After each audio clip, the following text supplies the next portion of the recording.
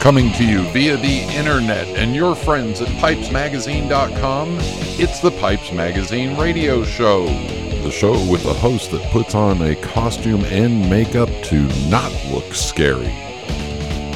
Now, I invite you to sit back, relax, the smoking lamp is lit. Here's your host, Brian Levine.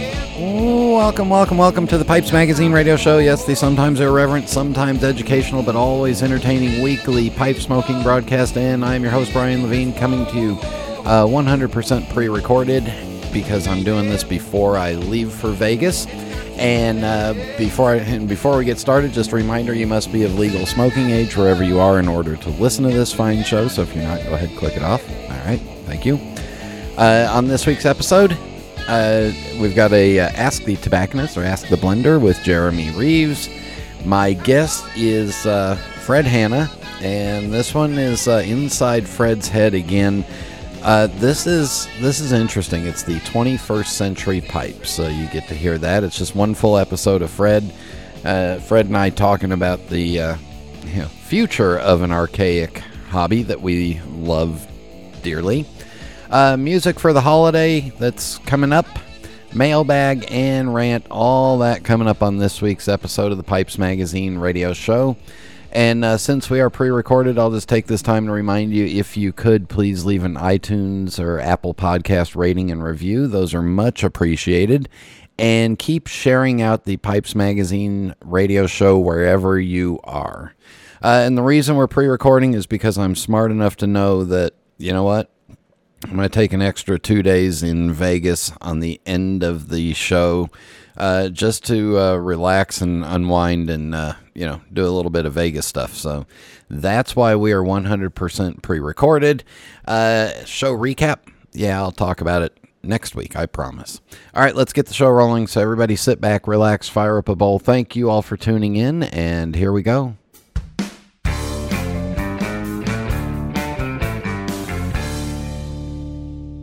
Are you looking for that rare or favourite tobacco? Are you wanting to sell those blends or pipes you no longer fancy? Then visit tinbids.com, the pipe collector's auction site, and begin your search. Browse our ever-changing selection of fine and elusive luxury tobaccos, pipes and smokers' requisites, and bid on items in an exciting auction setting. Visit us at tinbids.com and sign up for free today. Tinbids.com, the pipe collector's auction site.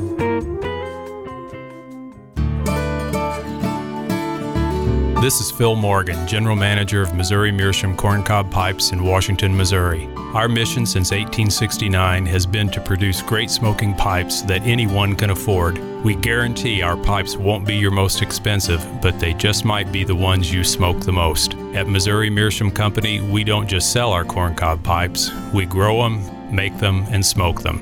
Missouri Meerschaum, Washington, Missouri, since 1869.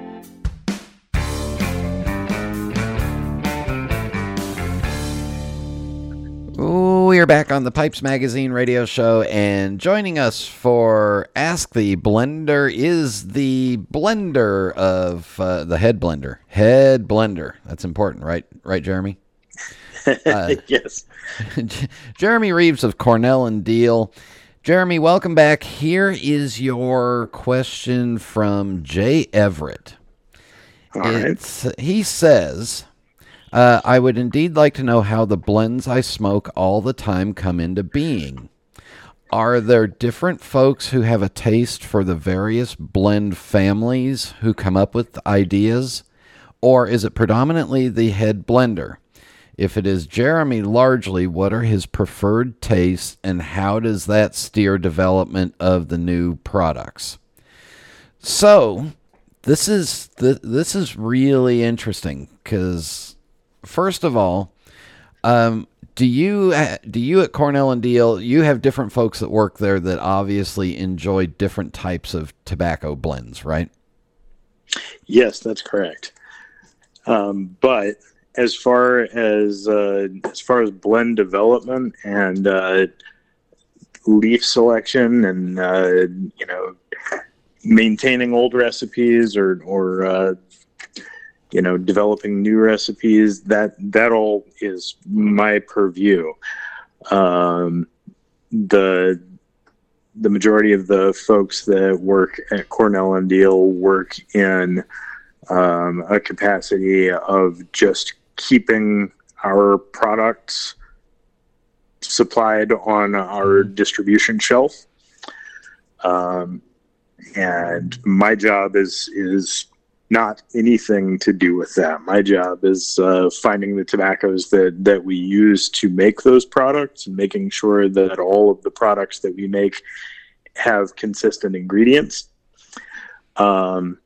and making sure that new products that we bring to market are well developed. And so any new stuff that you see coming out, or anything that Cornell Diehl's like releasing, those are things that I have had a working hand in developing, and the other folks that work here have been putting together according to the recipe that I developed. So you're the curator of the museum as well as the creator of all the art. And then the other guys there are the ones that make sure that the art looks right and it's hung up correctly and it's all in the right place. Well, no, it's not to say that we've been around for 30 years this year.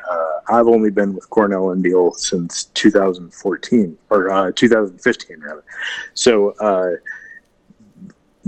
we obviously had a lot of blends that were already part of the catalog that I had no hand in creating. So there very well may be things that this questioner is asking about, and there are certainly things that most people who know Cornell Diehl are smoking every day, that the only interaction that I have with those products is that I'm keeping the tobaccos around to make them. But I didn't develop those things. Craig and Keith Tony and Chris and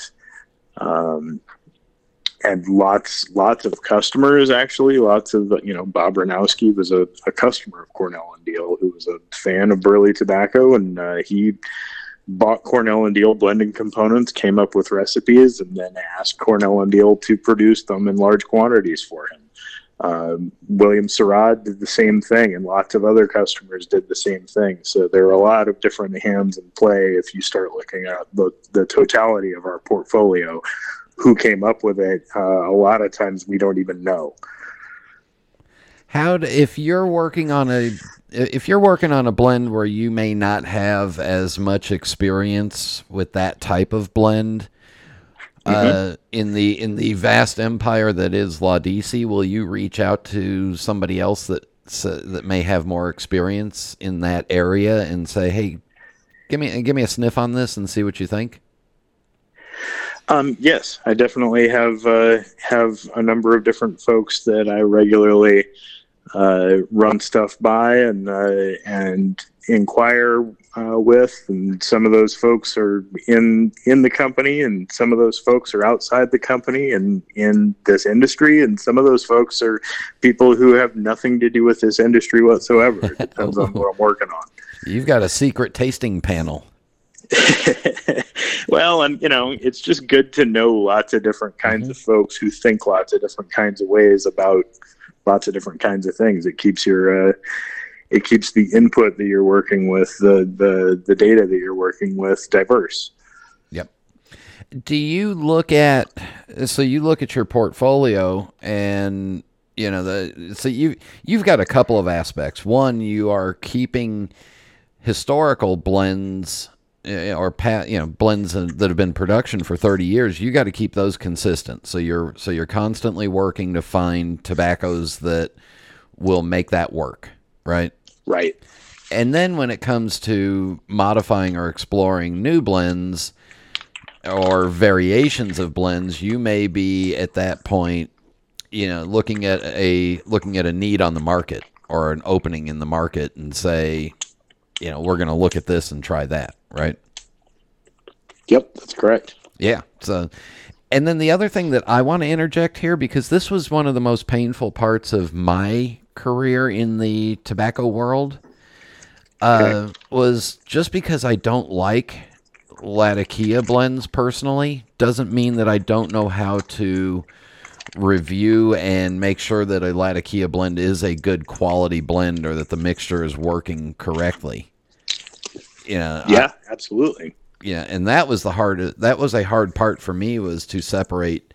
Jeremy Reeves can really only like this type of tobacco blend personally when he's smoking for fun, but when he's smoking for work, he understands exactly what a good blend should be and what he wants that blend to, what he wants the pipe smoker to experience in that. That's right. And I do have the advantage of pretty much enjoying tobaccos from just about every genre, if you will, or style that you could think of in pipe tobacco. I've smoked a lot of different manufacturers' products across, from straight Virginias to, goopy aromatics to, full English, mild English, middle English, Balkan, Scottish, crossovers of any of those that you want to think of a crossover of. There's a lot of different interesting kinds of blends out there, but I've smoked a lot of different kinds of stuff, and there are things that I like and things that I don't like. And as a blender, the best thing that I can do is notice that there is a particular gap in a range or a selection of tobaccos, for example, or we want to do a limited edition, and what haven't we done yet, and come up with something that I personally find compelling, and blend that thing, whatever that may be, to my tastes, and then from there ask people if it also works with what they're experiencing, if they also enjoy it. And but I enjoy a lot of different kinds of tobaccos, and so I don't always smoke English. I primarily smoke Virginia and Virginia Periques, but I occasionally smoke a Latakia blend here and there, and I enjoy them, and I enjoy a number of different styles of Latakia blends. I enjoy a lot of different aromatics. So I try and just, like I say, keep the input that I have available to me diverse, and try and blend things that appeal to me and that I find interesting. And so far, I've been able to do that, and also develop things that other people found interesting as well. And then, of course, you annually try to figure out, how can I make the Carolina Red Flake with Perique, or just the straight Carolina Red Flake, even more enticing to Brian, so that Brian spends more of his children's inheritance on it and has more tins of it sitting here, instead of, my kids being able to, send their children. I didn't realize that our marketing approach was so transparent, but yeah, we do spend an inordinate amount of time thinking, will Brian like this? Yeah. So on that note, thank you to Jay Everett for sending that in. Jeremy, thanks for coming on, and thanks for a really honest and open answer to that too. Absolutely. Thank you. We'll be back in just a minute. This is Internet Radio. For over 150 years, Peterson has welcomed all pipe smokers. It's the preferred choice of the thinking man and the everyman alike, and our workshop too is a place of hospitality and warmth. Hi, I'm Glenn Whelan, and for me, Peterson is a family tradition I've known since my childhood.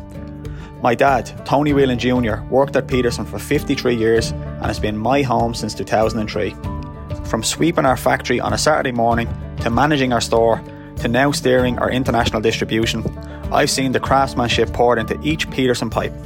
It lives in Jason's discerning eye as he handcrafts our silver accents, and in Wojciech's able hands as he carves our rustications. It abides in Willie's grading and in Warren's papering. Peterson has welcomed us as contributors to its legacy, and it's a welcome we always extend to you. Cade Mila Fálge, 100,000 welcomes, wherever you come from, whosoever you be. We are back on the Pipes Magazine radio show, and this is a This is a special edition of Inside Fred's Head, or Two Doctors Dissing on Pipes. And I guess, Fred, it should be three doctors, because you have a real PhD from one of them universities, and you're a doctor of pipes, and I'm only just a doctor of pipes, so I'll just sit here and listen. But Fred Hanna, welcome back to the show, and this is your this is kind of your special discussion. So why don't you introduce it and take over, and I'll take a nap for the next 20 minutes. Well, don't take a nap, okay. Brian, because I'm going to need you to put me in my place and to properly criticize my ideas, so I don't start to get, when you get inside Fred's head and Fred has a big head, that ain't going to work at all. You are so easy. I could do that in my sleep, but go ahead. Oh, good. That's comforting. So anyway, here's my idea, Brian. I've been thinking about, our hobby like we all do. Mm-hmm. And it hit me that we actually practice an ancient ritual and activity in pipe smoking, and it goes back all the way. Really, what we do is really a 19th century practice. Okay. Yeah. Because briar. They say that we started using briar in pipes somewhere around 1835, or it depends who you read, but. It's a 19th century activity. It's a 19th century device that's essentially unchanged from the 1800s. Yeah. And of course we have, modern renditions of pipes and how they look so beautiful, but essentially the instrument itself is unchanged.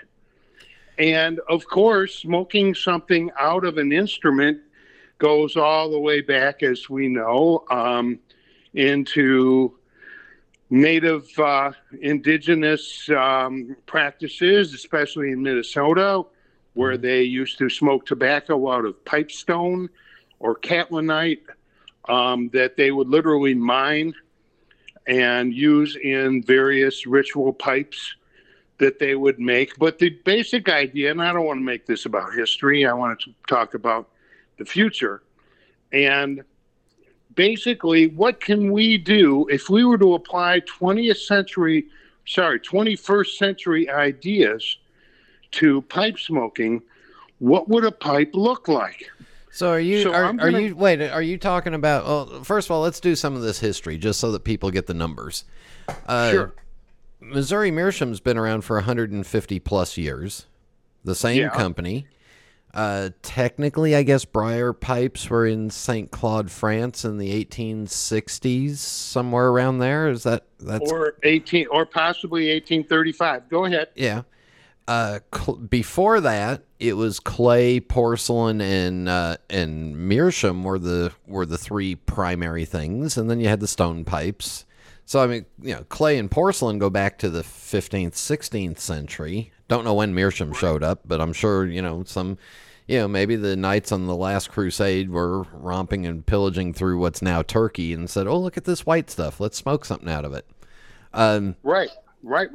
So, but that, and then technologically wise, I mean, the only thing that's really kind of changed in the last whatever years, and we'd have to find somebody smarter than me, is when did we switch the stems over to vulcanite and then ebonite? Because other than that, I don't know of any other part. Maybe Delrin's a relatively new thing, but that's a minute part of the pipe for most pipe makers. But you're right. This is an antiquated. It's an antiquated hobby that we love and we think about 24 hours a day. Yes, and obviously it's just as fascinating to us now as it was then.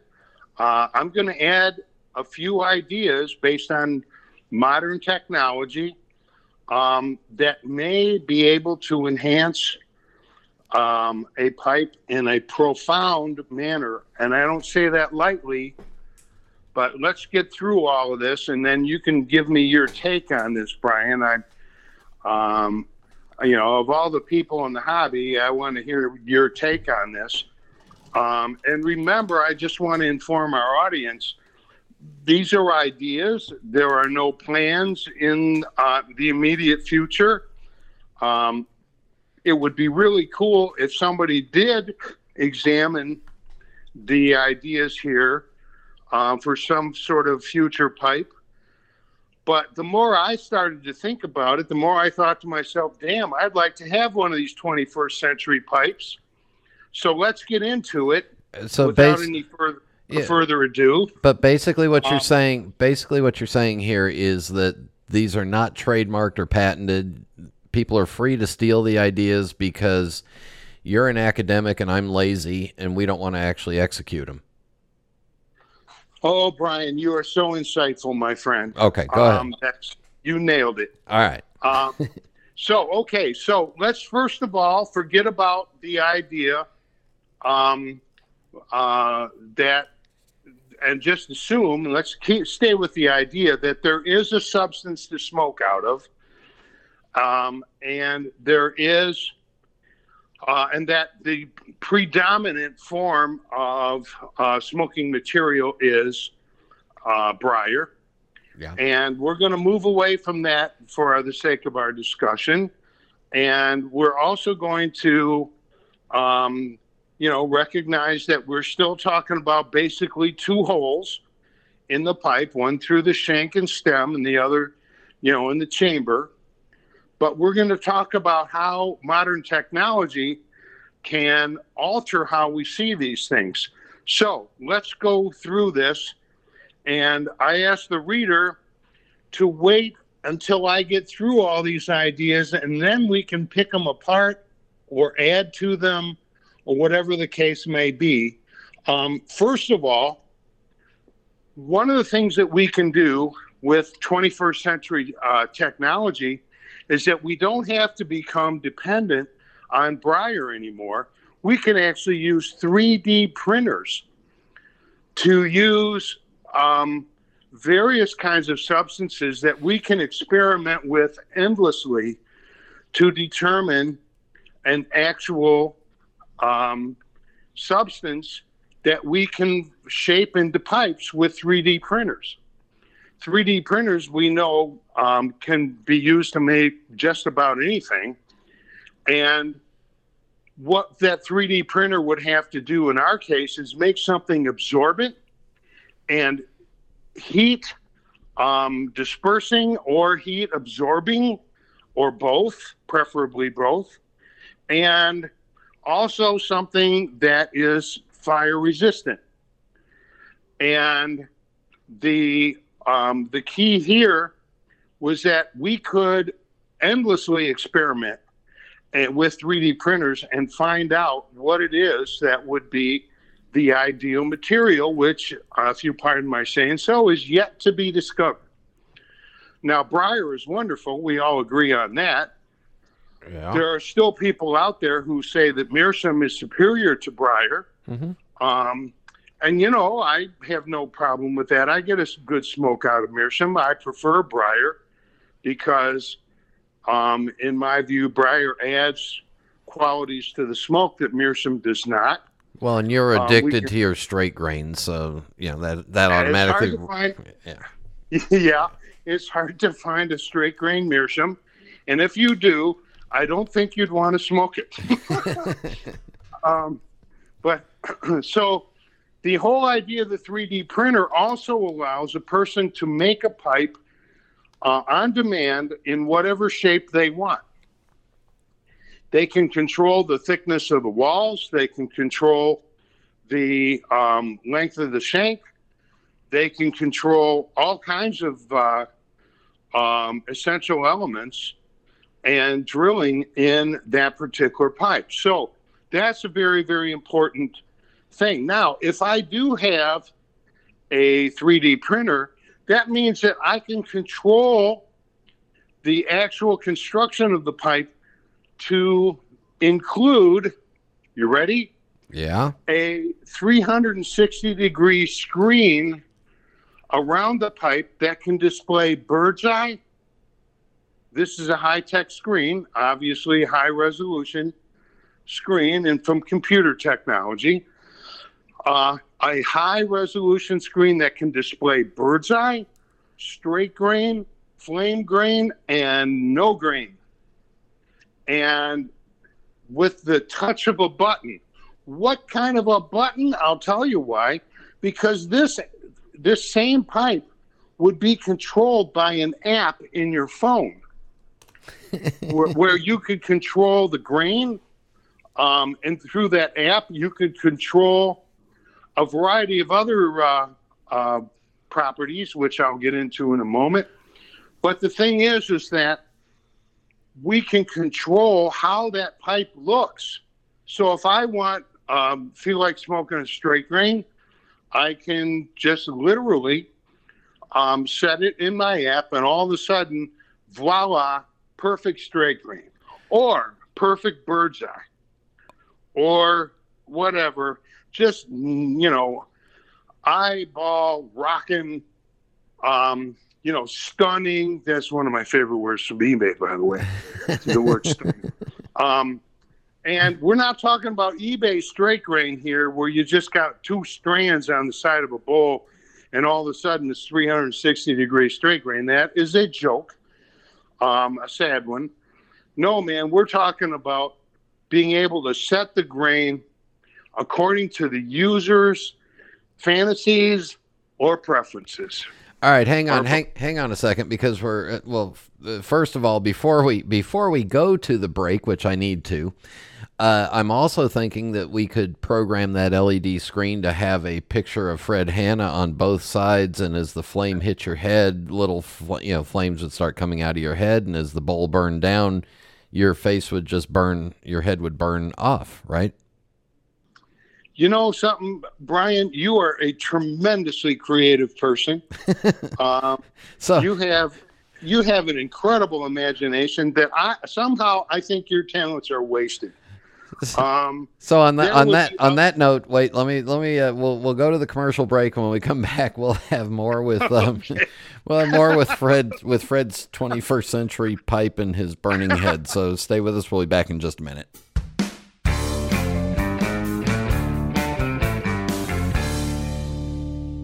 Take a look at your pipe rack. Are all those briars and mirrors constant companions in your rotation? Or are there some that you gravitate to more than others? Are there some that you simply don't smoke anymore? Through SmokingPipes.com's estate trade program, you can transform those underused pipes into immediate cash or store credit. Just send us your pipes and we'll unpack, inspect, and evaluate them based on extensive market research and over 20 years of experience. Then we'll contact you with a detailed offer for your choice of cash or store credit, valid on any items in our vast selection of pipes, tobacco, cigars, and accessories. If you're not happy with our quote, we'll return your pipes free of charge to domestic addresses. It's that simple. Join the thousands of Smoking Pipes customers who have benefited from this program and start your trade today by contacting us at 888-366-0345. That's 888-366-0345.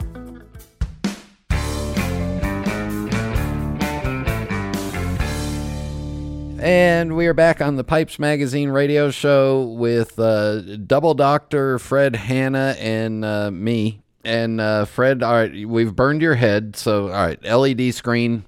All right, what else you got? Well, it's funny that when you say that, see, one of the things about that screen that could be done is to show precisely on the screen where the tobacco is burning. Ooh. So you would never have to be in doubt, because there would be highly sensitive heat sensors inside of the pipe, which would be able to tell exactly where the pipe is burning Now, and is the hottest. And it can, in fact, give an entire heat range that shows the smoker exactly, where the fire is in the wood, all the way around the bowl. Now, So, sometimes we have a bowl that's burning hotter in the front or on the sides or whatever. We no longer have to guess at that by looking through our ash. We can now have it as a readout right there on the screen, which is now on the pipe itself. Now, I've actually had discussions about an idea similar to this back in 2009-10 with my father-in-law, who was involved in RFID technology in the original GPS systems going way back to the 70s. But embedding an RFID chip on the inside of a pipe that chip could count how many times it got heated up. And then you could tell if somebody had smoked a pipe and how many times they had smoked a pipe. And if you put a little thermostat in it, you could tell how hot the pipe got inside. So I was looking at it from a manufacturing standpoint to see if somebody was abusing the pipe or then proving that whether or not the pipe had been smoked.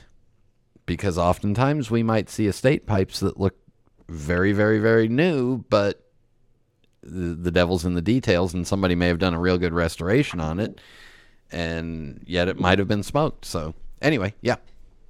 Yeah. So, okay. That's another aspect of it. Here's another idea. We have depended on matches and lighters since time immemorial, mostly matches, of course, in the 19th century. We now have lighters, but even the lighters we use are not modern technology because you can't use a torch lighter in a pipe unless you don't give a shit about the pipe and you just want to toss it at the end of the smoke. But we don't use torch lighters. We use those ancient quartz flames. Well, how about this? In a 21st century pipe, there would be the capacity built into the pipe by the 3D printer so that you could press a button on the stem and have the pipe relight, or to light at any point in the bowl, and you could control literally how much flame and even where the flame would come from if you so chose, but that the pipe itself could actually be also a relight mechanism, doing away with the need for matches or lighters. Damn. Well, what am I going to do with all my Jeep lighters then? Right. Exactly. I have more lighters than I care to mention.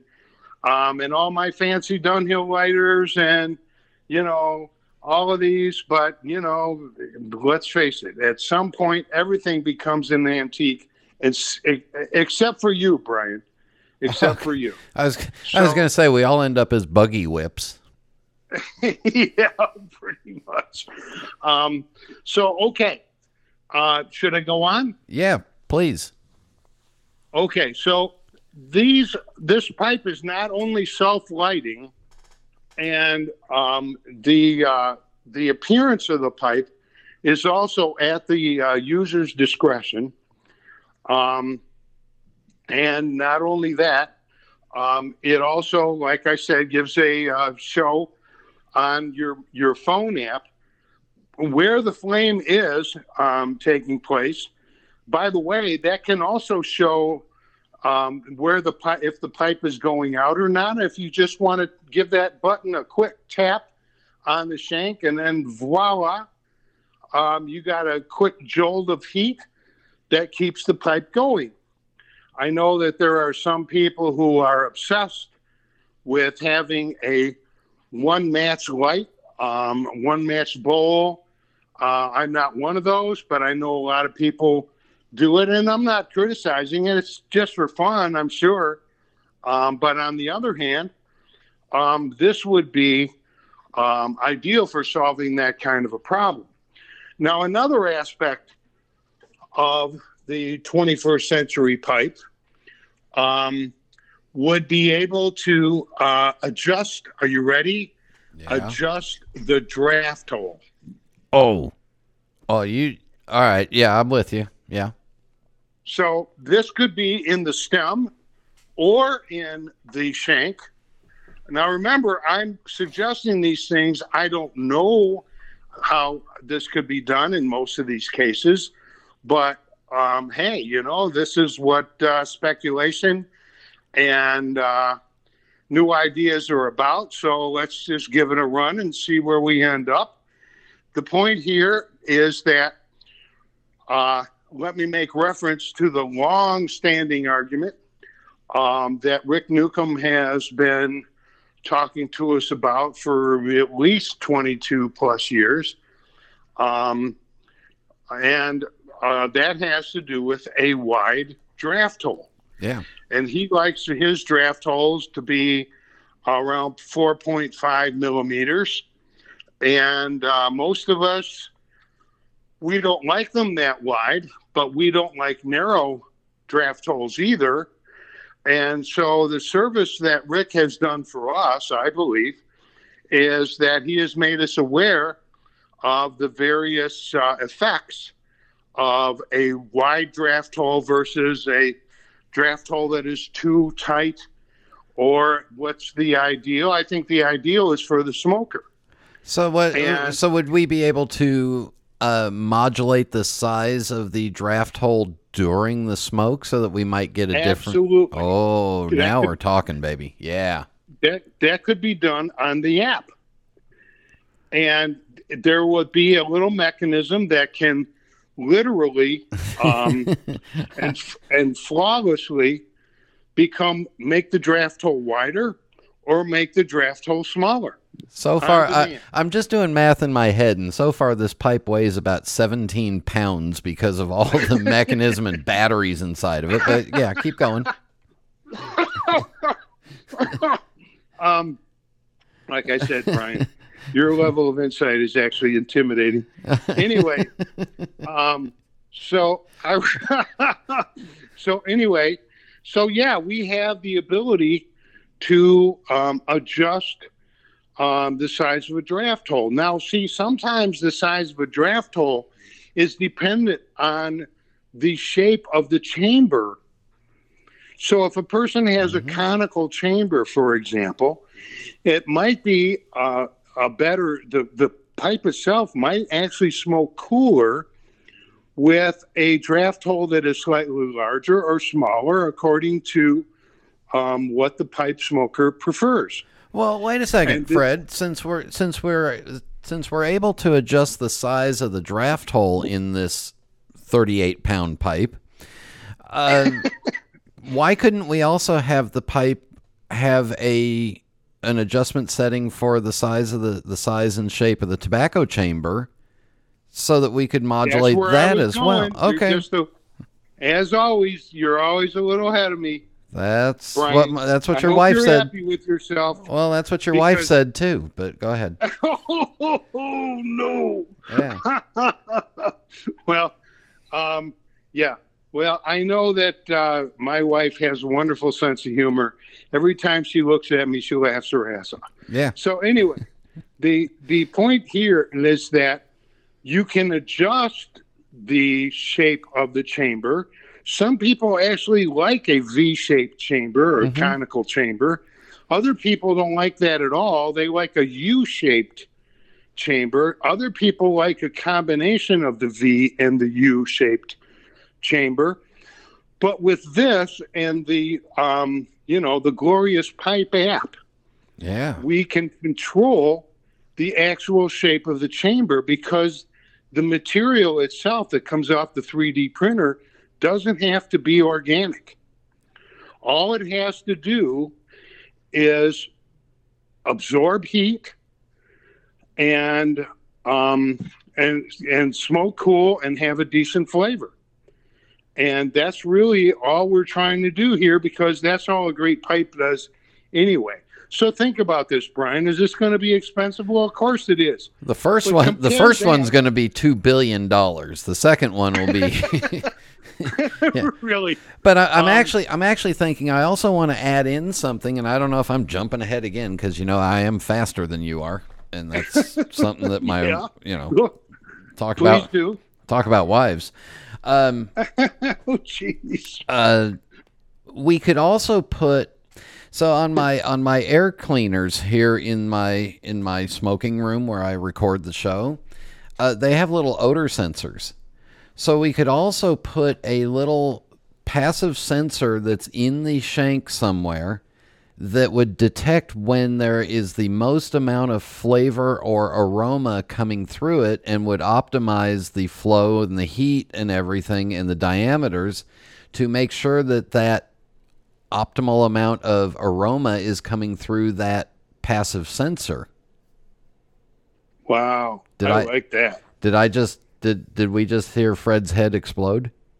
No, Fred's head is still intact, but it's feeling pressure. Okay. It's feeling the pressure here, Brian. Okay. I mean, most people use their tongue to figure out if we're getting the right amount of flavor through it, but now we have this new 21st century pipe that tells us when we're getting the most flavor. Yeah, and of course that stirs up some ancient controversies that we won't go into.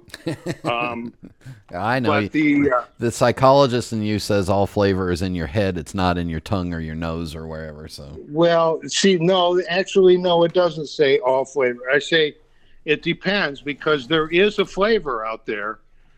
It's just that people perceive it differently.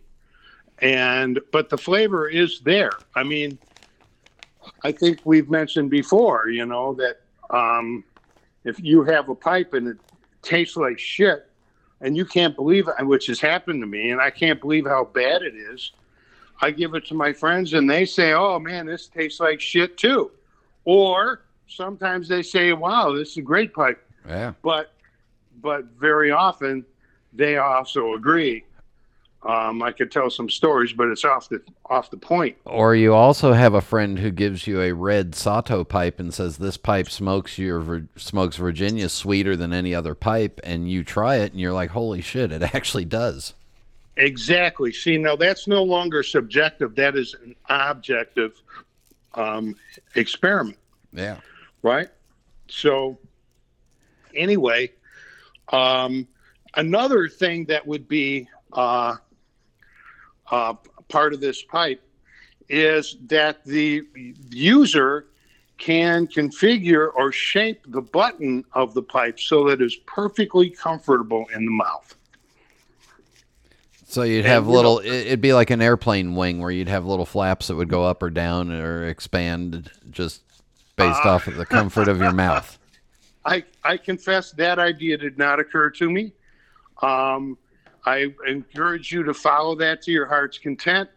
I ain't going there. But the idea is that we have some control. Now, I've heard people argue endlessly, did they like the buttons that Paul Ilstead makes, or Renner Barbie, or Bang, or Wolfgang Becker, for example. They like the shapes of the buttons and how the buttons are drilled too, as far as that goes. Usually a good pipe maker will include what we call a slot instead of just a simple hole there at the button where the end of where the pipe actually, the smoke actually enters the pipe smoker's mouth. Maybe that can be controlled too with the app. I don't know, as long as we have ideas. What we're doing here is we are taking a lot of the dependence away from the relative helplessness that we have when we buy a pipe, and we're putting much more control into the hands of the smoker. Yep. And you're putting pipe makers out of business because with all these abilities to modulate and change and alter this pipe, you really only need one pipe at that point. Yeah. You only have, now it depends, of course, what shape you want, because, guys like various shapes. And so I guess maybe in the 22nd century, they can actually use the app to change the shape of the entire pipe.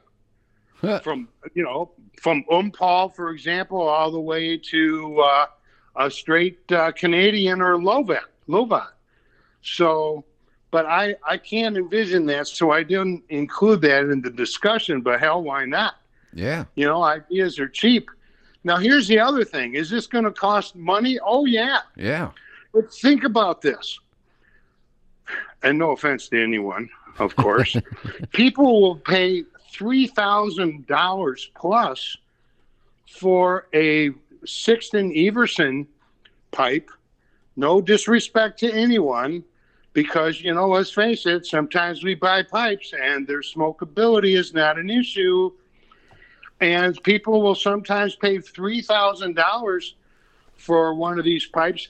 And all it is really is just a collector's piece, which of course is fine. I mean, Tony Soderman told me he owned a shotgun once that he sold for $45,000. But Tony was a lawyer, rest his soul, so you can't trust most of what he said. Yeah, that brings to mind a few lawyer jokes that I don't want to repeat. But anyway, I love Tony like a brother.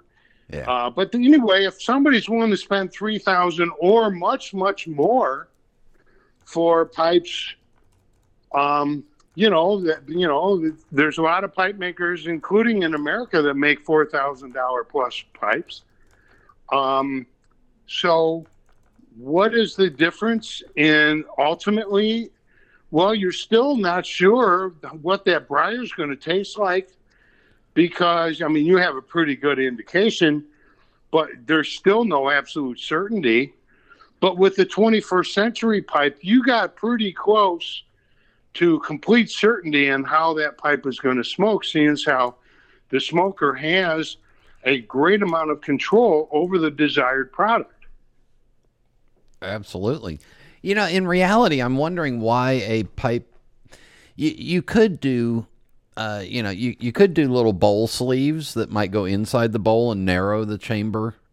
Yeah, you could do those out of, with current technology, without spending $87 billion on your 220-pound pipe that you've made here. You could build little carbon, little sleeves, kind of like the pipes were meerschaum lined in the past. You could build that. Yeah. You could build briar bowl sleeves. You could also, as long as the sleeves fit. Yeah. No, that it would be something that the pipe factory or maker would have to add as an add-on item.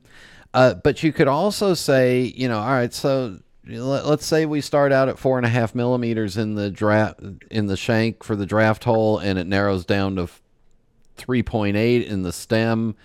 You could also make sleeves that would fit in that and narrow that down. Although you wouldn't get the real taste of the wood, because then you'd be sleeving the shank. But you could put a 3/4 of a millimeter thin sleeve down there, and that would narrow the draft hole down.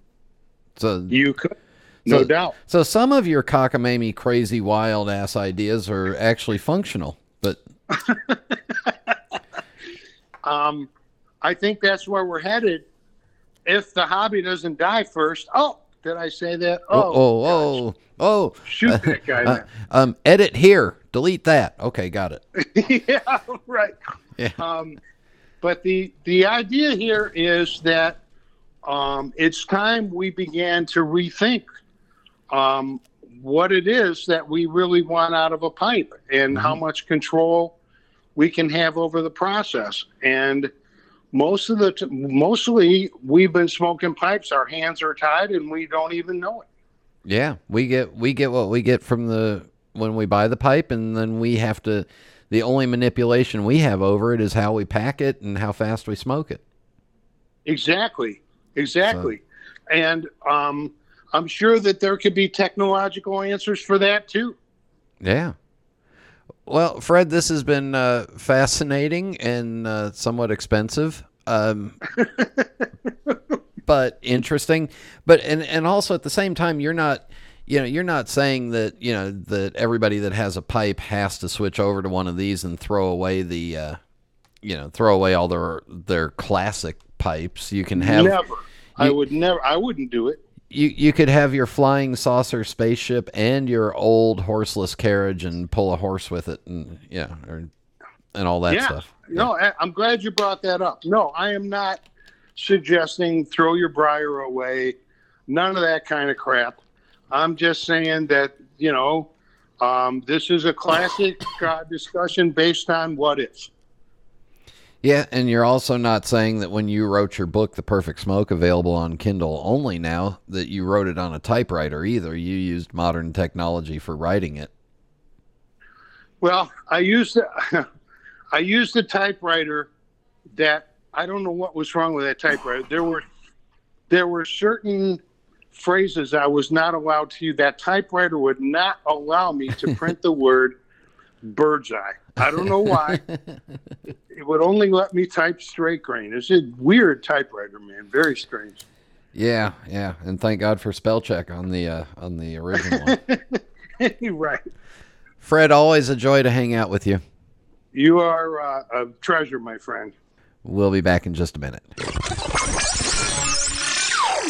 Since its beginnings in 1876, Savinelli has become more than just a pipe factory. It's become a lifestyle. From sourcing the finest Mediterranean briar and partnering with local artisans to acquire unique accents, to expanding their catalog each year with new, innovative series, Savinelli produces high-quality Italian pipes that serve as a reflection of your individual tastes. With a portfolio that ranges from rugged designs fit for the outdoors to elegant pieces destined for black tie galas, Savinelli is more than a mark. They're a way to help you make your mark. This is Internet Radio. And we are back on the Pipes Magazine radio show, and I believe this whole discussion just proved why I've got almost 100 pipes, because you need something of this and that and this and that. Anyway, hope you enjoyed that as much as Fred and I enjoyed doing it. All right, for music, we have sent to us by Tim, and with the upcoming Halloween coming up, this is by an artist named Jonathan Colton, who I was not familiar with. And the album, the song is called R.E. Your Brains. So here it is. Fun holiday music. Hey, Tom, it's Bob from the office down the hall. It's good to see you, buddy. How have you been? Things have been okay for me, except that I'm a zombie now. I really wish you'd let us in. I speak for all of us when I say I understand why you folks might hesitate to submit to our demand. But here's an FYI, you're all gonna die screaming. All we wanna do is eat your brains. We're not unreasonable, I mean no one's gonna eat your eyes. All we wanna do is eat your brains. We're at an impasse here, maybe we should compromise. If you open up the doors, we'll all come inside and eat your brains. I don't wanna nitpick, Tom, but is this really your plan? Spend your whole life locked inside a mall. Maybe that's okay for now, but someday you'll be out of food and guns, and you'll have to make the call. I'm not surprised to see you haven't thought it through enough. You never had the head for all that bigger picture stuff. Tom, that's what I do, and I plan on eating you slowly. All we wanna do is eat your brains. We're not unreasonable, I mean no one's gonna eat your eyes. All we wanna do is eat your brains. We're at an impasse here, maybe we should compromise. Open up the doors, we'll all come inside and eat your brains. I'd like to help you, Tom, in any way I can. I sure appreciate the way you're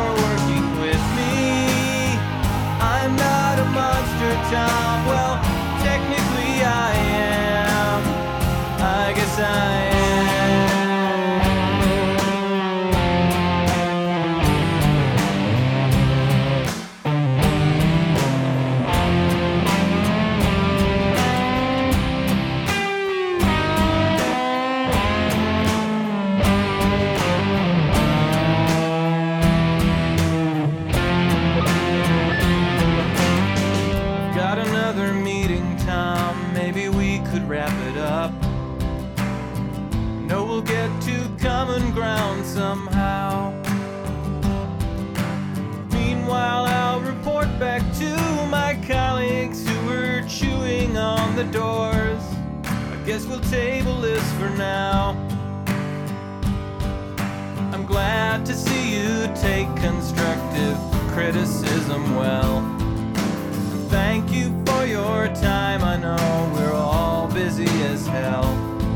And we'll put this thing to bed when I bash your head open. All we wanna do is eat your brains.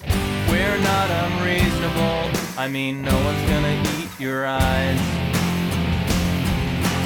All we wanna do is eat your brains. We're at an impasse here. Maybe we should compromise. Open up the doors. We'll all come inside and eat your brains. Anybody hungry for a snack now? Anyway, the artist is Jonathan Coulton, Jonathan Coulton, Coulton. You can find him on Spotify, just like I did, and thanks to Tim for sharing that. What in the hell? You've got mail. In the mailbag, if you have a comment or question, email it to me, Brian, Brian, at pipesmagazine.com, or post it on the Pipes Magazine radio show page on pipesmagazine.com. I'm recording this show the same time I recorded last week's show, so there's really nothing in the mailbag to discuss at this moment. But I will say, if you have a comment or a suggestion for a guest, for a topic, for Jeff Graysick, for Jeremy Reeves, email them to me, Brian, at pipesmagazine.com, and we'll get them on there. The holidays are coming up. If you've got a Christmas song that you want to hear, well, just let me know, Brian at pipesmagazine.com. And please keep sharing the Pipes Magazine radio show wherever you have friends that smoke a pipe. If you don't, if you have friends that don't smoke a pipe, and they, share it with them. So there you go. All right. Rant time is coming up next.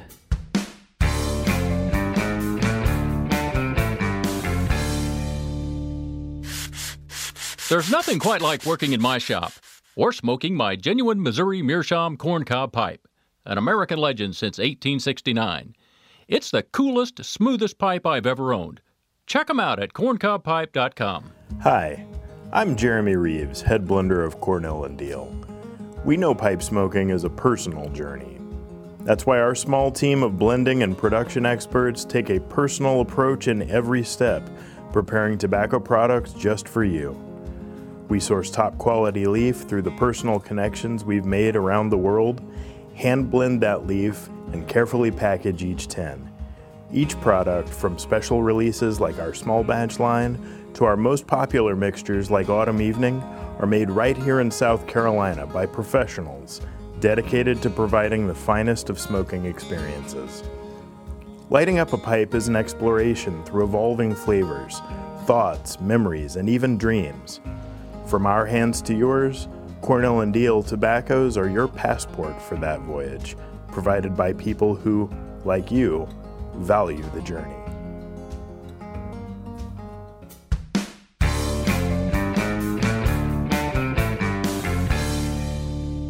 Cowboy. Cowboy.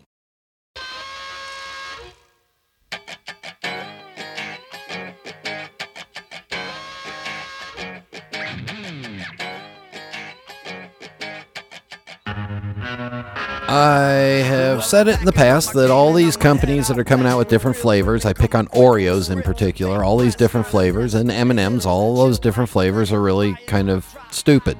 All right, you got it? I think they're all kind of stupid. I think there's 3 kinds of M&Ms, and then there's 1 kind of Oreo, and that's it. I think a churro is basically a straight donut. It's a donut that somebody was too lazy to make into a round thing. Well, here's the latest of going over the edge. Red Vines, the red licorice people, which isn't really red licorice, it's really red candy made out of licorice base, I think. They've got a version for the holidays called candy corn flavored. Well, candy corn is not a flavor. Candy corn is a frickin' shape of a candy. And it's got a flavor to it that is unique to it, and you only eat it this time of the year, and then you get over it and you move on, right? Well, here's red vines. They've now made red vines in the shape of red vines, but they've flavored it as candy corn. It's just a long, straight candy corn. So basically what they're saying is they've smushed candy corns out into a long, skinny stick and made it the same shape as a red vine, which is basically just saying it's going to be a straight donut. Well, who cares? If you want to eat candy corns, you want to eat the little candy corn in the little shape, and you want to eat the 3 different colors in a row, nibble off the white, and then you go down and you move down and you move down, right? That's how you want to eat them. You don't want to eat them. You can bite them all at once, but that's no fun. Well, now with these candy corn flavored red vines, I don't know how you nibble off one color and then you eat through it. So anyway, it's just stupid. All right. Red vines are red vines. I think there's cherry flavored and then there's regular, and they should leave those alone and get over it and just stop being stupid like Oreos and M&Ms and some of those cereal companies. Yeah. All right. I'm done. Yep. Halloween is here. Boo. Do want to thank Jeremy for all the Ask the Blender stuff. Again, if you have questions for Jeremy that you want us to record, just let me know. Brian at pipesmagazine.com. And a big thank you to Fred Hanna for all the time that he spent with me with all this Inside Fred's Head stuff and the 21st Century Pipe. I hope you enjoyed that. So thank you, Fred, very much, even though you may not listen this far in. Thank you all for tuning in, and until next time. Happy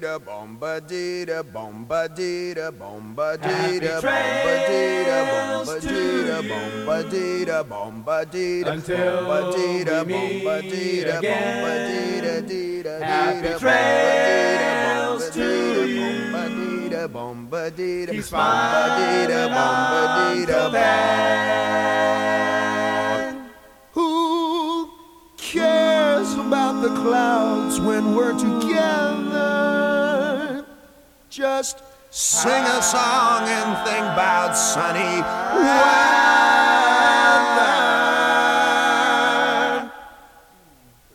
Happy trails till we meet again.